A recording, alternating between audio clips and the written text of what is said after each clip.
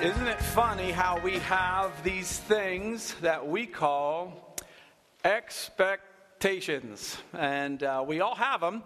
And we have them for, can I have that piece of paper there real quick, babe? The one right there, yeah, with all my notes on it? Yeah, thanks. Okay.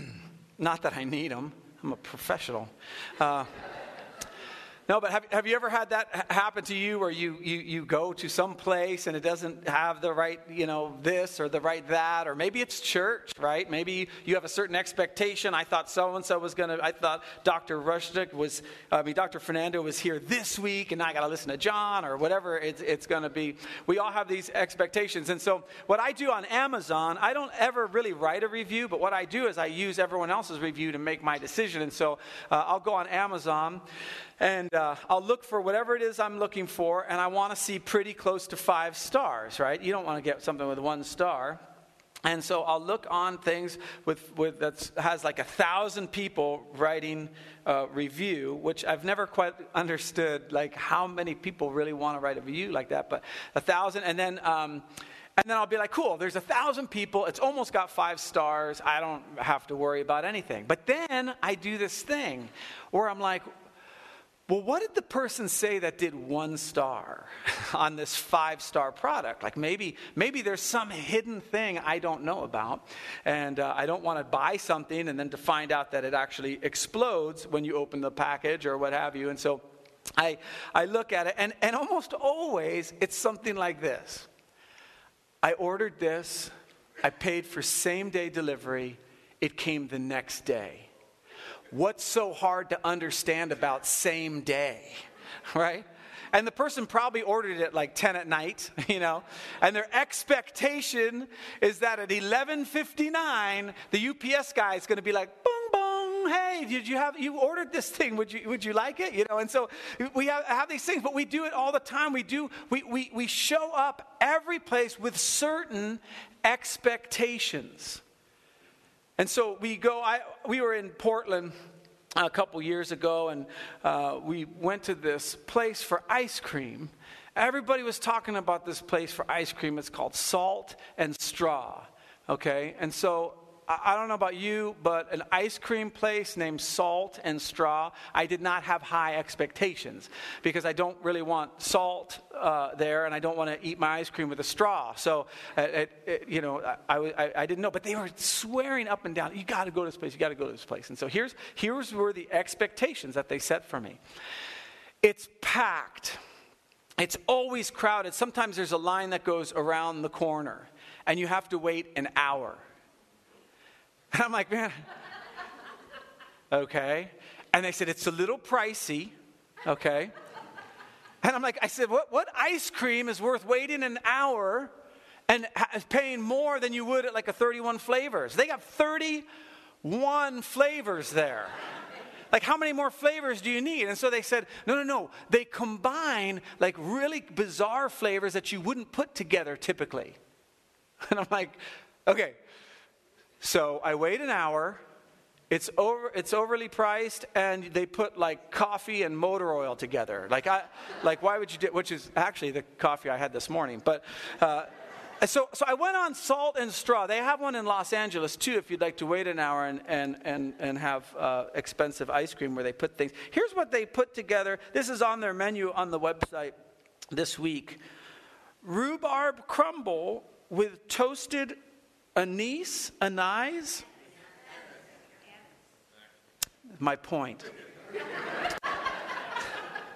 No, it's anise. Like, okay. Still don't know. Is that a dirt? Like, what is that? Okay, whatever. Anyway. Wildflower honey with ricotta walnut lace cookies. It has cookies in there. We're getting somewhere. And this is one of my favorites. Coava coffee and Kokanu Craque. Craque? It's Craqe. Craque. Coava coffee and Kokana Craque. Crack you. That's what it is. Okay. So that's what they're putting together. So hour wait, overly priced, crack you. Okay? Like, we put that together. So we go. okay? And I'm like, whatever, I'll be a good sport. Well, that didn't sound like a good sport at all, but I went, and we waited in line, and the wait was only 40 minutes. And it wasn't actually as expensive as I thought it would be, and the ice cream was amazing. It was so good, right?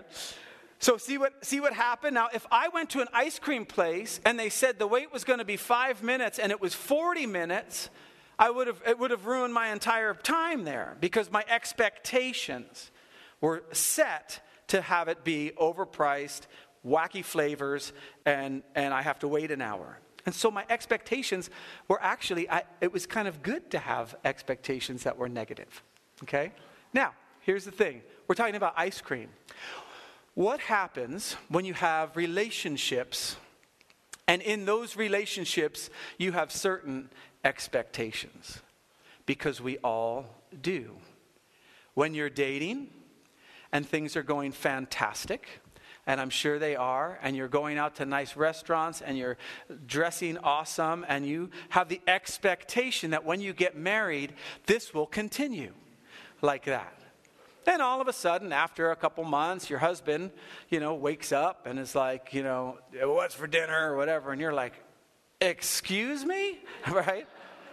Because you brought expectations into that marriage. Same with, I'm not picking on the ladies, but men are the same way. You have these expectations that you bring into relationships. And here's what I will bet you.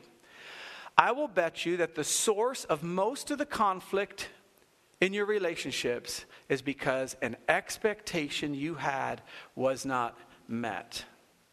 You expected they'd pick up after themselves. You expected they would show up on time. You expected that they would be organized. You expected that they would treat you well all the time. You'd expect these different things. And as it turns out, as the marriage continues, things begin to change because your expectations aren't being met. And here's what you're going to want to do. You're going to want to leave. In any relationship, not just marriage, in any other relationship, when your expectations aren't being met, you are going to want to jet the other way. This happens in friendships. You've been friends with somebody for a very long time, and they all of a sudden they stopped calling. And you say to yourself, man, a good friend calls me once a week. That's my expectation. I call them once a week. My expectation is that they would call me once a week. And when they don't, your feelings get hurt, and you want to jet the other way and say, I'll teach them a lesson. And so unexpressed or unverbalized expectations can be very, very damaging to a relationship. I'll give you just a quick little example. So I used to shave with I used to shave every day.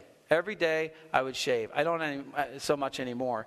Now I have an electric razor in my car, and so I'm just like, wah! I mean, not that speeding, but I'll just be like driving and shaving. It's fantastic. But back in the day, I used to keep my razor and my shaving cream on the counter. And this went on for years.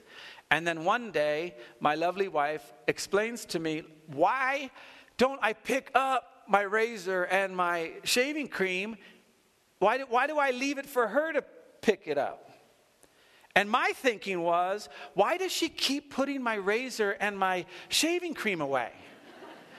I need it the next day. It doesn't have to go anywhere. I'm going to use it again, right? And so we're going on our merry way. We're happily married still, okay? But until I heard from her that what I was saying to her when I kept my stuff out on the counter was, you pick it up. I'm too busy. That's not what I was saying. What I was saying was keep it right there. Gonna need it tomorrow, okay? And what Lisa was expressing to me was, okay, fine, and she has a wonderful thing. But until that was expressed, now guess what I do? I put it away every day because it means a lot to her, and that's the kind of person I am. But she had expectations that I knew nothing about. I had no clue. And until she lovingly and caringly expressed those to me in just the sweetest of ways, I wouldn't have known. And could you imagine every day I just wake up an offender? That's horrible. Listen, we do this to each other all the time, where we have these expectations that we don't verbalize, and we let it build and build and build and build. And in reality, neither person really wanted to do any damage to the other person. So what do we do? How do we handle this? Well, what I want to do this morning is look at something that a situation Jesus and the disciples were in. And then what we're going to do is look at his example of what do we do in our lives? How do we manage our lives in a way where we are not controlled by our expectations? Where we are not maybe shackled by our expectations, that we'll get into a place in our lives where we're able to let those things go. So I hope that makes sense. So let's look at Matthew chapter 16, verse 13. Jesus is traveling all over the place. His ministry is cranking. It's doing really good.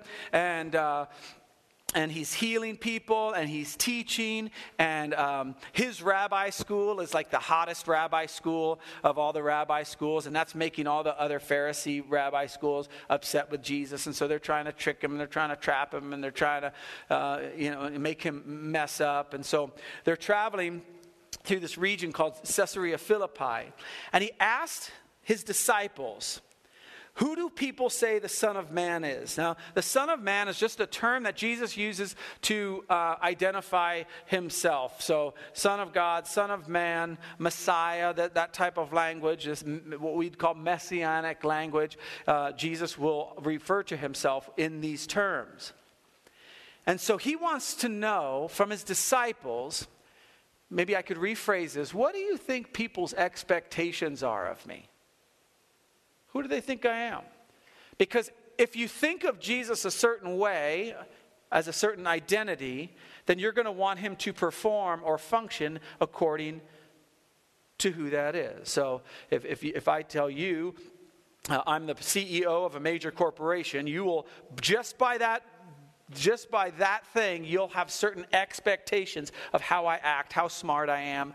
Maybe you think, maybe depending on where you're at, you think I'm greedy all of a sudden, or you think, what have you. But that's it. So he says, what are people's expectations? Who do they say that I am? What are they attributing to my identity? What expectations could they be having? And so they replied, some say John the Baptist, which is humorous because John the Baptist was dead by this time. So it's like some think that John the Baptist, he was beheaded, came back, and it's you, which is weird because Jesus and John the Baptist were there at the same time the whole time. So that's weird. Some say Elijah, and still others, Jeremiah or one of the prophets. And so basically what they're saying to Jesus is, there's a lot of people that think a lot of things about you. I would venture to say that in our world today, and even in this church and in your community, there are lots of things people have attributed to Jesus. A lot of identities, a lot of, shall we say, expectations. And then Jesus asked the most important question, and the question that I think is most important for all of us in this room today. He looks at him and he says this, but what about you? He asked. Who do you say that I am? And so I would pause there for just a little bit and ask this question. What expectations do you have on Jesus? How do you expect Jesus to perform for you? How do you see Jesus? How do you see God? Who do you say God is? What expectations do you place on God? I was talking to somebody yesterday, a homeless gentleman, displaced, and we were talking, and he said, I have to be honest. I spend a lot of time talking to God. And I'm like, oh, that's fantastic. And he says, and it's not really good stuff that I'm saying. I'm like, oh, well, I'm going to step over here right now. No, I'm just kidding. He said, I'm really angry. And so he starts talking about his life and talking about the hardships that he's gone through. And the sub-narrative is, my expectation is that God would not allow me to go through this hardship. Now you can see just how having that expectation can really mess you up. And some of you might be here right now because you had that expectation and you went through a difficult time and you didn't think it was fair and you ran from God, and now you're coming back to say, okay, I'm going to give him one more shot. Well, who do you say that he is? How is he supposed to perform, if you will? What are your expectations about God? So this gentleman talked about his expectations. And as I matched it up with Scripture, it didn't really match up with Scripture. And so I didn't beat him up or say, where'd you get that? That's not even in the Bible. I just lovingly, as best I could, just tried to guide him towards, what if God was with you that whole time? Because the expectation I can have about God is he'll never leave me or forsake me. He might allow me to go through difficulty, but he's with me the whole time. See, that's an entirely different expectation. And you can imagine how that would change your perspective on who God is and what you believe about him. And so Jesus asked the question, who do you say that I am? Well, Simon Peter answers, you're the Messiah, the Son of the living God. That's an incredible statement that Peter just said. Now, you have to understand what Peter said and what he meant are two different things. When we see the word Messiah, because we come past this and we have lots of theological thought that has gone into this before, we think of our personal Savior. I'm a sinner and I need a Savior in order to connect back with God, and Jesus was the sacrifice, and that's all true. But to these disciples, Messiah meant restoring Israel to the place God had them, his people, that he would be their God and they would be his people. And so the Messiah was going to lead the nation into that. The Messiah was going to lead it. That was the expectation. When Peter said, you are the Messiah, the Son of the living God, what he was saying was, you are our leader, we will get rid of the Romans, and you will bring Israel back to its rightful place, God's people and God's nation. Jesus says this to Peter. He replies, blessed are you, Simon, son of Jonah, for this was not revealed to you by flesh and blood, but by my Father in heaven. So Peter has this revelation of who Jesus is. And yet, he's missing it the whole time because of his expectations. What happens when God doesn't meet your expectations? What do you do with that? What do you do when you have a tragedy? What do you do when somebody in your family has a disease? What do you do when the stock market crashes? What do you do when the expectations you had for yourself? We'd own a house by now. I'd be retired by now. Our kids would all be graduated from Yale by now, okay? Like all these different expectations. And on Mother's Day, moms deal with this a lot, of just the expectations. And I'm not saying that all moms and dads are the same, but moms just seem to carry more of the burden than dads, in my humble opinion. Okay? And maybe I'm just projecting, because like Lisa will say something like, oh, I'm so nervous about child X, okay? And I'll be like, it'll be fine. Everything will be fine. I love my kids just as much, but I mean that's just the thing. But they carry that on. They have so many expectations for how the kids are going to turn out, and all this and that, and it's a big burden. And if you've had kids, you understand what that burden is. He says, this has been revealed to you, but what are you going to do now that you know I'm the Messiah? What expectations are you placing on me? And then Jesus goes on and says, I tell you that you are Peter, and on this rock, this Petra, I will build my church, and the gates of Hades will not overcome it. So Jesus is feeding the narrative of nothing's going to stop. This is the kingdom is coming, and nothing's going to stop it, not even the gates of hell. And so Peter's probably like, this is perfect. I have this great revelation. He's probably looking at the other disciples, if he's a typical dude, and was like, yeah, did you hear that? I'm blessed. I got a revelation from God. Happens all the time. Go sit down over there. I'm going to talk to Jesus. Right? And so he says, it's all this language. And watch, then he takes it one step further. I will give you the keys of the kingdom of heaven. Whatever you bind on earth will be bound in heaven. Whatever you loose on earth will be loosed in heaven.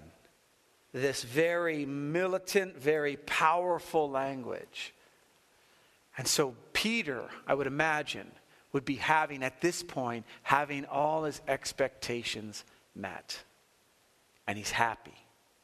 Except you and I know that's not why Jesus was there. That's not who Jesus was. That's not who Jesus is. And he ordered his disciples not to tell anyone he was the Messiah. So now they have to keep a secret. Now watch this. This is the very next verse. Jesus knows what their expectations were. Jesus had already heard it. When you enter your kingdom, can I sit on your right and your left? He'd already talked to the disciples about that. He knew what was going on. He knew their zealous spirit and what they felt about Israel and how they were in an occupied territory. And so Jesus, next verse, from that time on, Jesus began to explain to his disciples that he must go to Jerusalem and suffer many things at the hands of the elders, chief priests and teachers of the law, and that he must be killed and on the third day be raised to life. That was not the expectation. When Jesus said, "Follow me," to all those different disciples, he was saying something to them, and they immediately could try to figure out, what does it really mean to follow Jesus? Are we going to be on the winning side? Is Jesus going to take us? And then when he started healing and doing all this stuff, they realized this is it. He's the Messiah. He's going to bring healing and shalom back to Israel. And this is it. And all of a sudden, Jesus says this: following me looks a little bit different than what you first thought. Your expectations may not be met as you follow Jesus. So let me ask you the question again. Is God meeting your expectations? Maybe you thought when you started following Jesus, your life would turn around. Your finances would turn around. Your marriage would turn around. Maybe you thought Jesus was going to fix some things. Maybe you thought if you did a whole bunch of good stuff, like you were really, really, really, really good, God would heal somebody in your family. And you've been really, really, really good. And God's not meeting your expectations. So Peter takes him aside and began to rebuke him, which I don't know why Jesus didn't just bam, he's got all that. Like he began to rebuke Jesus. Like, just as a side note, and this is totally free, I wouldn't do that. Okay, he's more powerful than you. Never, Lord, he said, this shall never happen to you. This is not in the plans. I didn't follow you for this. When you said follow me, I thought you said we're going to become fishers of men. I didn't really know what that meant at the time, but it sounded cool. And so I was really for it. Now you say you're going to die? No, never. And so Jesus, and remember where we are right now. Jesus had just said, who am I? You're the Messiah, the Son of the living God. Oh, blessed, you're awesome. Yes, God gave you that revelation. Everything, oh man, awesome. You're going to start this thing called the gathering. We'll call it the church. And it's going to be awesome. And the gates of hell will not prevail against it. It's going to be fantastic. And now, 3 verses later, Jesus turned and said to Peter, "Get behind me, Satan." Talk about not having your expectations met, right? "Get behind me, Satan. You are a stumbling block to me. You do not have in mind," this is tough, "the concerns of God, but merely human concerns." I could almost say this: you do not have in mind the concerns of God, but merely human expectations. Merely human expectations. And so Jesus says this, and this is the key, and we'll wrap this into our relationships in a second. Jesus said to his disciples, "Whoever wants to be my disciple," must deny themselves and take up their cross and follow me. Jesus has shifted from come and follow to come and die. That maybe one of the keys to letting each other off the hook with our expectations is that we in fact are dying to our expectations. Maybe one of the ways that we can not have expectations damage our relationships is to die to those expectations, to say, you know what, I'm a follower of Christ. No matter what happens, no matter how people offend me, no matter how much people don't perform the way I had expected them to, no matter what happens, I'm going to follow Jesus. I'm going to die to myself. I'm going to set down my expectations. I'm going to take up my cross, and I'm going to follow his example. He says, whoever wants to save their life will lose it, but whoever loses their life for me will find it. This is Jesus' call. And it'll be interesting this week as you head into places and you go, man, I was offended by that person, or that really bothers me. I would ask you to take just a few steps back and go, what were your expectations? What were you expecting them to do? What was it? Was it something unspoken that they don't have any clue? Was it something like, or did they just fail you? What are you going to do with that? What are you going to do with it? What would Jesus have you do? He's not coming to rescue you from that. What is he going to have you do? Well, take up your cross. Well, what does that look like? Well, like I said in the beginning, I wanted to show you this story, and then look at how Jesus modeled this. And this is crazy stuff. It's the Passover meal. And Jesus is about ready to die. And he knows this. And so he's in the upper room with his disciples. Now I want you to just, if you can for a second, place yourself in Jesus' shoes, or maybe somebody's shoes close to you or whatever. This is what we would call a bad day. Jesus is about to have a really bad day. He's about ready to be arrested, tortured, crucified. Okay, so you can see the mindset should be self-centered. It should be like, hey, this is my last day. By the way, if today's my last day, you guys are going to do something nice for me. I don't know what it is. I'll think about it. But Jesus, you could understand him going, look, I only have a couple more days left. Peter, go down and get me one of those big hamburgers, whatever it is, kind of last request. And so here's what the Bible says. This is so amazing. The evening meal was in progress, and the devil had already prompted Judas, the son of Simon Iscariot, to betray Jesus. Jesus knew that the Father had put all things under his power, and that he had come from God and was returning to God. So Jesus, just get his mindset. He understands he's the most powerful human being on the planet, the most important human being on the planet, the most innocent human being on the planet, and is going to die unjustly. That's where his mental space is. So you would think that his perspective would be, I deserve. Because oftentimes what our expectations really house is, I deserve. I want you to perform because I deserve you to perform the way I expect you to perform. We do this with our kids. We do it with our co-workers. We do it with everybody. I expect you to perform a certain way because I deserve this. So you'd think Jesus goes, well, today's the day I'm going to die. I've been totally innocent. I'm God. I'm kind of important.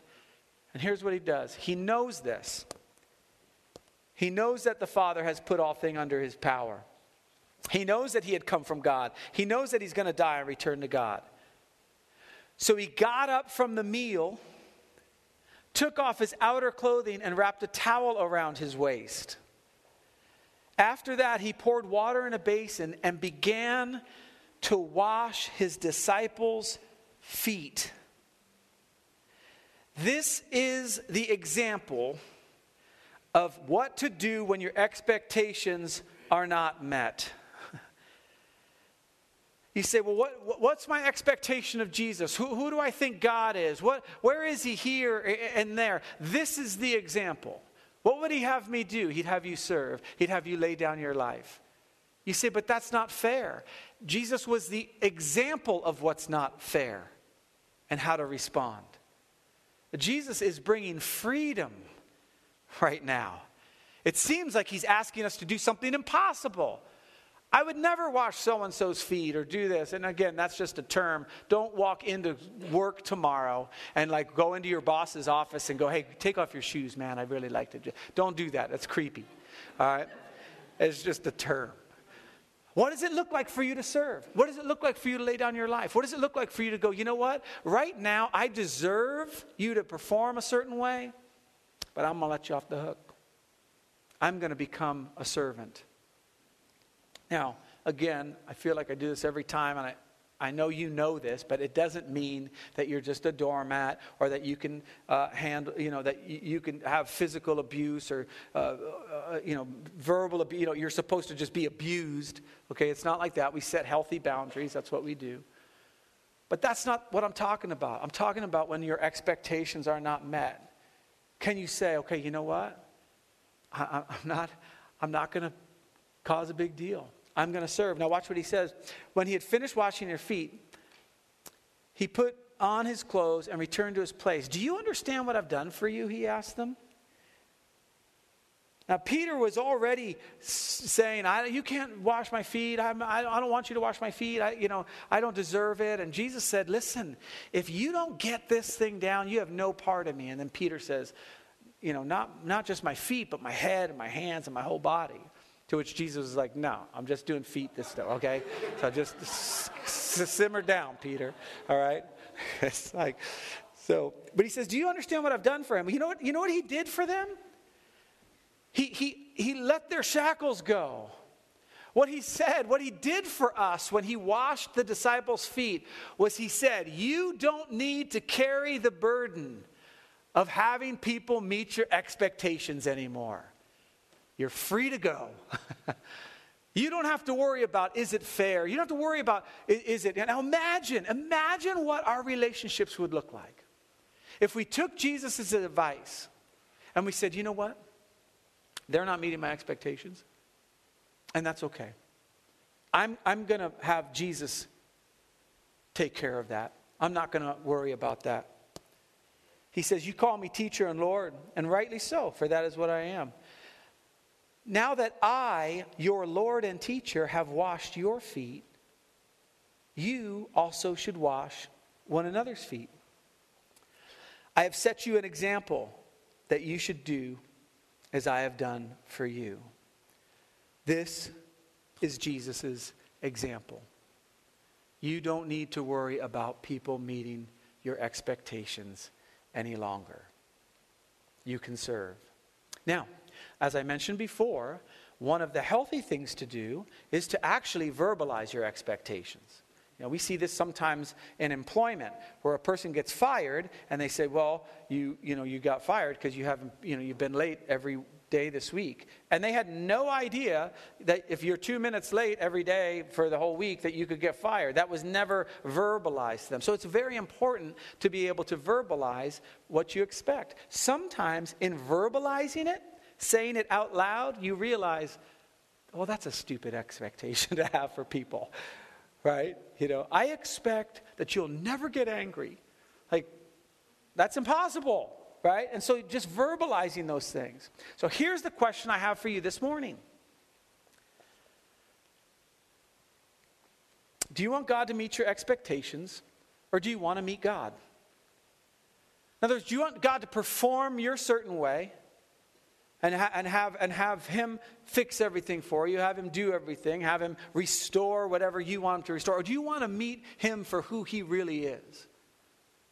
And so instead of him fixing everything, maybe he's just with you. Instead of him having the circumstance change, maybe you just experience the peace that surpasses all comprehension. Instead of somebody fixing what they did wrong to you, you have this overwhelming ability to forgive. Do you want God to meet your expectations? I don't think God should be performing this way. Or do you want to meet actual God. Here's what I found in my own life as Audra comes up. Oftentimes, I don't know why, but I meet God best when He hasn't met my expectations. I've found that when my expectations are met, I actually am not that grateful. And we're all this way in all our relationships. If you do what I expect you to do, I'm not like thankful for that. You did what I expected you to do. But when you do something in an arena of my life where I didn't expect that at all, there's a sense of gratitude. This is what happens with God. It's the same thing. That when we see God for who He really is, in the midst of somebody not meeting our expectations, in the midst of us not having our needs met, if you will, we experience God in a really wonderful way.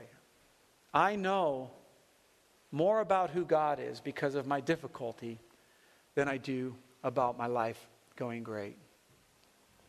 Do you want God to meet your expectations? Or do you want to meet God?